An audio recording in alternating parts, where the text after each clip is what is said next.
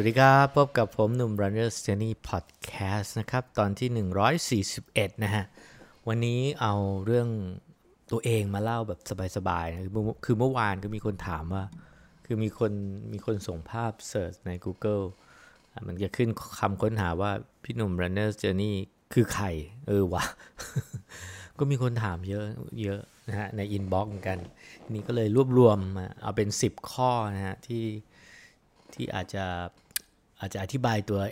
ตัวเองนะฮะเผื่อเวลามีใครถามผมก็จะ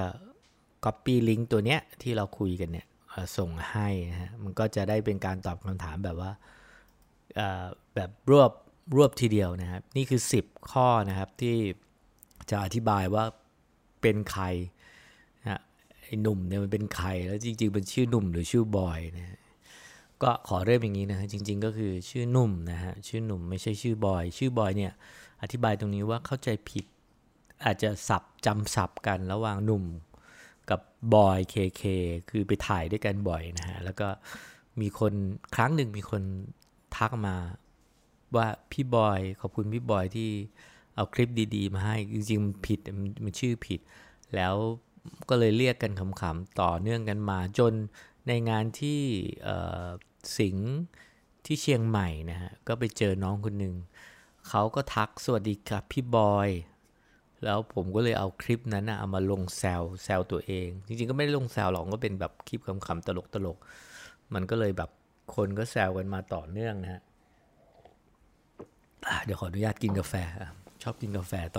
อนเช้าตอนนี้ก็ประมาณ 7 โมงนิดๆเดี๋ยวจะวิ่งvirtual run นะฮะกับ banana run ขออนุญาตเล่าเรื่องตัวเองนิดนึงขอใช้พื้นที่ตรงนี้เนาะเผื่อมันจะจริงๆไม่มีประโยชน์มากหรอกเล่าเรื่องตัวเองนานๆทีจะเล่าแต่เป็นการตอบรวบตึงในครั้งเดียวโอเคข้อแรกนะข้อที่1นะเป็นคนเบื้องหลังนะครับทำงาน RS มาตั้งแต่ปี38นะจบปี38เมษายนนะวันที่1เมษายน2538นะตอนนี้มัน58ก็58ก็ครบ20ใช่ไหมอันนี้58 59 60 61 62 63ก็25ปีทำงานมา25ปีแล้วนะฮะก็ทำงานในวงการทีวีนะทำมาเกือบจะครบนะมิวสิกวิดีโอรายการทีวีรายการสารคดีรายการท่องเที่ยวรายการทำอาหารรายการเกมโชว์ประมาณนั้นนะฮะแล้วก็ได้มีโอกาสทำเกี่ยวกับเพลงด้วยนะหมายถึงว่ามีทำค่ายเพลงทำค่ายหนังก็เซ็กโฟนครึ่งเหงาสาวข้างบ้านนะฮะเซ็กโฟนที่บีมกวีกับพอลล่านะประมาณนั้นนะฮะก็ได้มีโอกาสทำหนังทำ MV คาราโอเกะทำมิวสิกวิดีโอทำคอนเสิร์ตนะคอนเสิร์ตแล้วก็ทำอัลบั้มอยากบอกต้องออกเทปอย่างอะไรมีปังคุงช่วงหนึ่งไปทำปังคุงประมาณนั้นนะแล้วก็ตำแหน่งสุดท้ายที่ RS ก็เป็นอย่างที่เขียนไว้ใน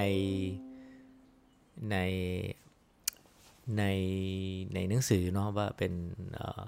เหมือนประมาณผู้อำนวยการฝ่ายผลิตนะของทางช่อง8นะ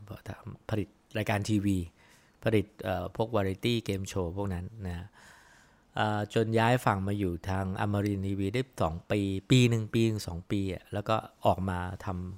ำบริษัทตัวเองนะฮะบริษัทก็ทำโปรดักชันนะทำโปรดักชันทุกวันนี้ก็ยังทำโปรดักชันอยู่รับงานผลิตงาน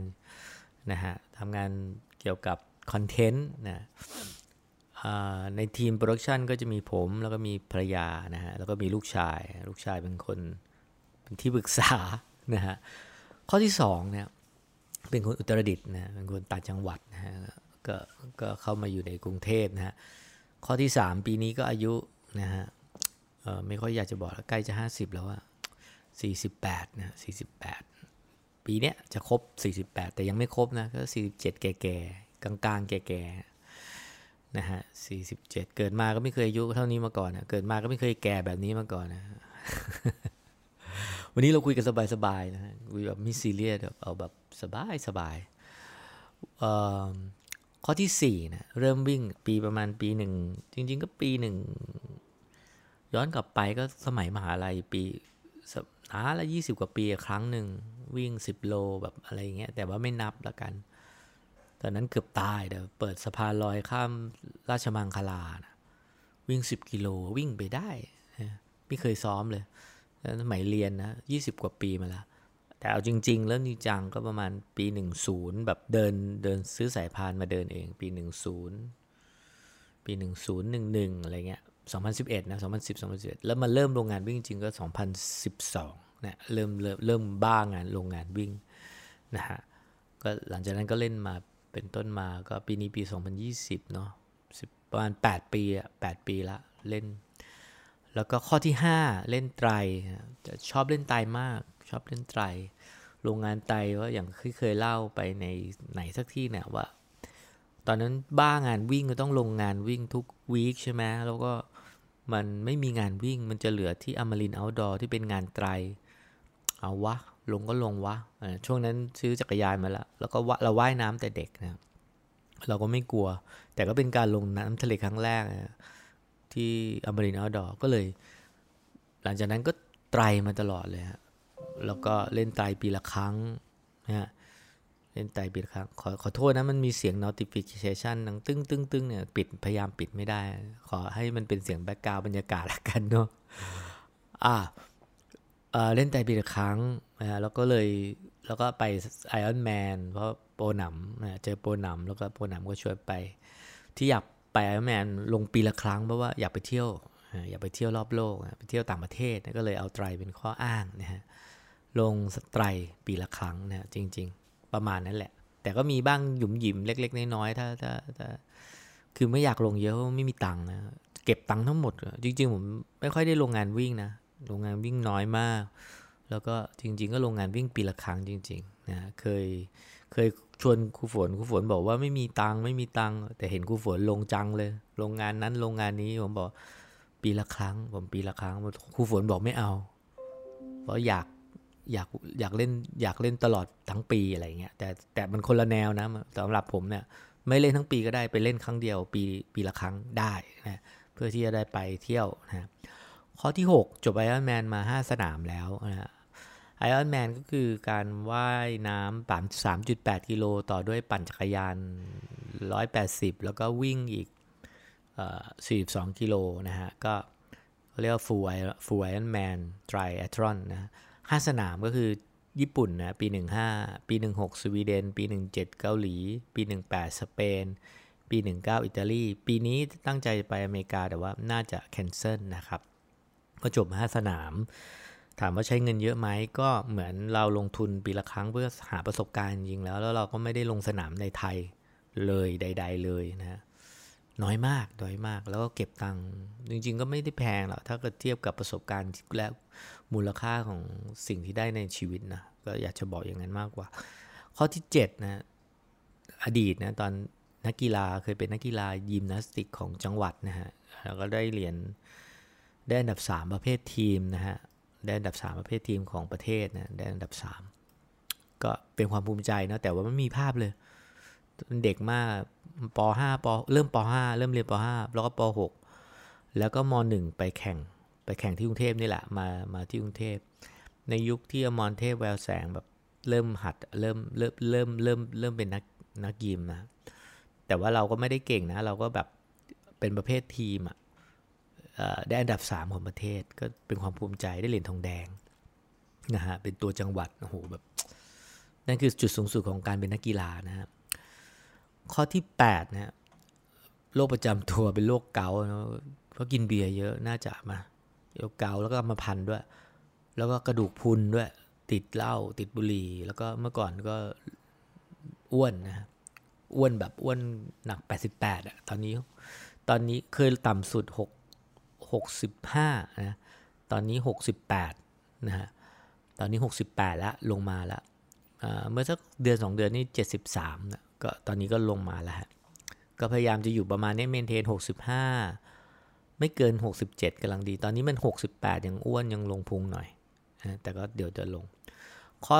9ความฝันเนี่ยตอนเด็กอยากเป็นผู้กำกับอยากทำหนังไม่ว่าหนังสารคดีนู่นนี่อะไรเงี้ยทุกวันนี้เป็นทำ YouTube ทำรายการก็ถือว่าใกล้เคียงเนาะใกล้เคียงกับที่ฝันมาแล้วก็เป็นอยากเป็นนักเขียนหนังสือก็ได้ทำในปีที่ผ่านมาเนี้ยได้เขียนหนังสืออีกอย่างหนึ่งที่ติดค้างก็คืออยากเป็นนักถ่ายภาพแล้วเดินทางรอบโลกจริงๆก็มีโอกาสแล้วล่ะแต่ก็ยังไม่ได้ถ่ายภาพจริงจังนักรู้สึกว่ามันมีภาระที่จะต้องทำสารคดีทำคลิปทำวิดีโอทำรายการระหว่างเดินทางก็เลยยังไม่ได้ถ่ายภาพแบบเต็มตัวแบบไปเพื่อถ่ายภาพเรื่องออกมาคือไปแล้วเราไปทำงานอย่างไปเบลเยียมเงี้ยไปถ่ายคลิปนิดเนี่ยไปถ่ายไปบินโดรนกว่าจะคือทำทุกอย่างบินโดรนถ่ายอินเสิร์ตถ่ายสัมภาษณ์เป็นพิธีกรเดินทางวางแผนอย่างเงี้ยแล้วโหมดของการเป็นนักถ่ายภาพแบบนิ่งๆเหมือนในหนังเรื่อง Water Mitty เรื่องนี้มันเป็นหนังที่เปลี่ยนชีวิตนะก็คือทำให้ออกมาทำอะไรสักจริงจังสักทีเกี่ยวกับความฝันก็เลยเดินทางถ่ายภาพก็ยังไม่ได้เต็มตัวแต่ว่าในปีเนี้ยตั้งใจแล้วจะไปอังกฤษอเมริกาจะไปถ่ายภาพที่นิวยอร์กนู่นนี่เงี้ย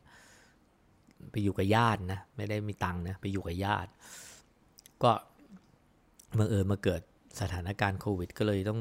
แคนเซิลก็อาจจะถ่ายภาพแถวรอบบ้านรอบคอนโดเอาแต่ก็ไม่ได้เป็นไรไม่ได้ซีเรียสอะไรมากไม่ได้อะไรกับชีวิตละตอนนี้แบบแต่ก็คือไม่ได้จริงจังกับมันไม่ได้เครียดกับมันแต่จริงจังนะแต่ไม่เครียดนะแล้วก็เป็นนักดนตรีนะ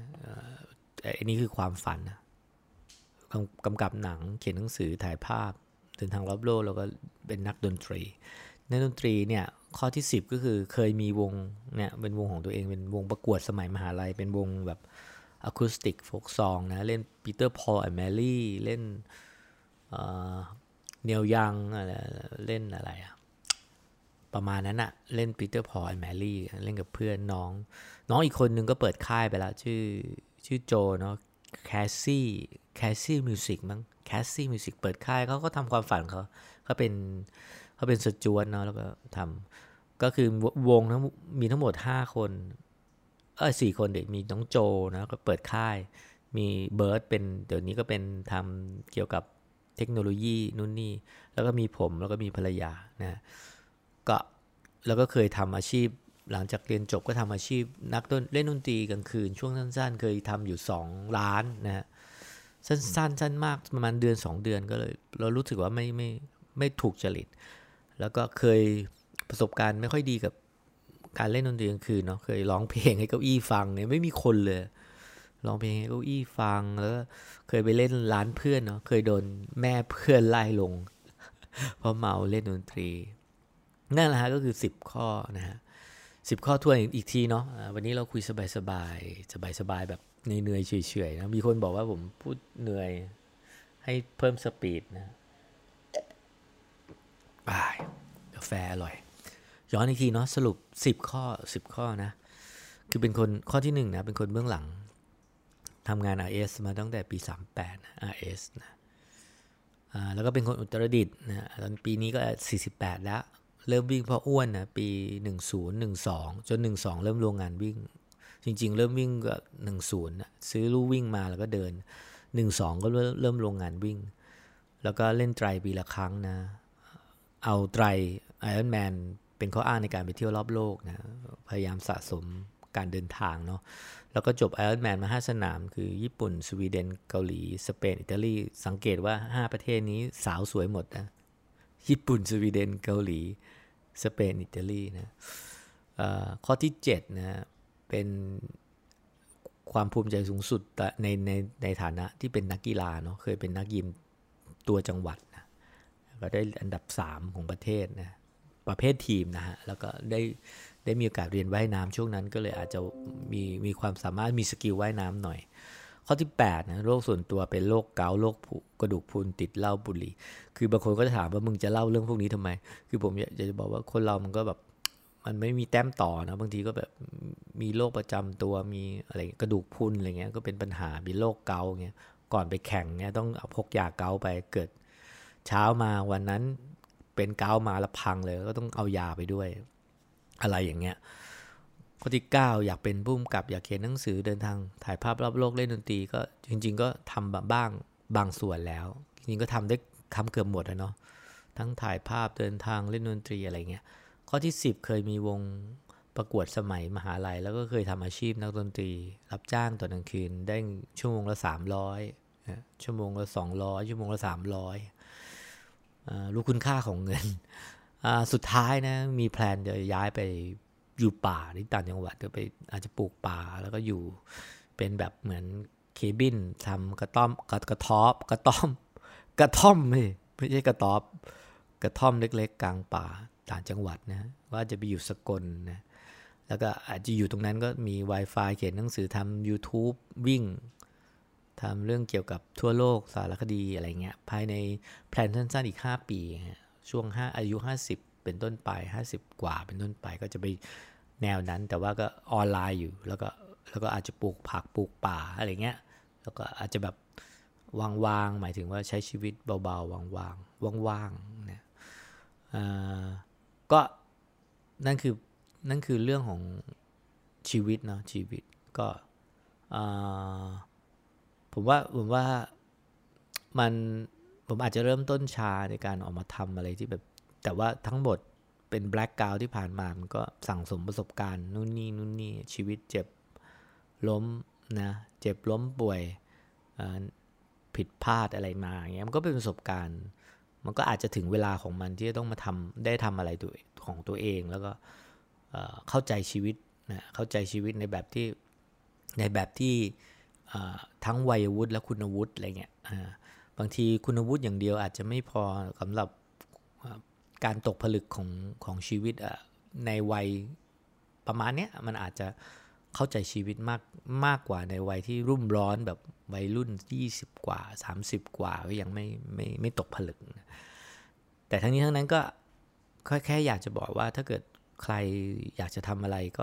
ก็ลงมือทำในสิ่งที่ตัวเองอยากจะทำเพราะจริงๆแล้วคนเรามักจะเสียใจในสิ่งที่ตัวเองไม่ได้ทำมากกว่าเสียใจในสิ่งที่ตัวเองได้ทำลงไปเนี่ยยกเว้นกรณีที่เลวร้ายมากๆอะไรเงี้ยเราก็ไม่ควรจะทำเนาะแต่ถ้าเป็นอะไรที่แบบว่าเป็นความท้าทายใหม่เป็นความ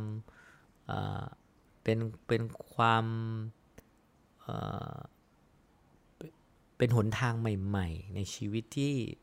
ดูแล้วไม่ได้อาจจะเจ็บปวดได้แต่ไม่ได้ทำให้ไม่ได้เป็นสิ่งชั่วร้ายถ้ามันไม่ใช่สิ่งชั่วร้ายเราก็อาจจะลองให้โอกาสกับตัวเองแล้วเดี๋ยวชีวิตมันจะแก้ไขของมันจะซ่อมแซมมันจะเรียนรู้และปรับตัวของมันระหว่างการเริ่มต้นใหม่ได้เสมอนะมันมีคำพูดของนิ้วกลมบอกว่าโมเมนต์อนุบาลเนี่ยมันทำให้ชีวิตมันตื่นเต้นการลงไปกระโดดเรียนรู้สิ่งใหม่ๆอะไรอย่างเงี้ยมันก็ทำให้เราแบบทำให้เรามีชีวิตเพราะว่ามันต้องชีวิตต้องเดินทางแล้วก็ไปเจอแล้วก็เรียนรู้แล้วก็ปรับตัวนะเพราะถ้าเราอยู่ในคอมฟอร์ตโซนนิ่งๆไม่ได้แล้วมาลืมตาอีกทีตอน70-80แล้วก็บอกตัวเองว่ารู้อย่างนี้น่าจะทำนั่นทำนี่อะไรเงี้ยอันนี้ก็ผมก็บอกตัวเองนะเพราะมีอะไรหลา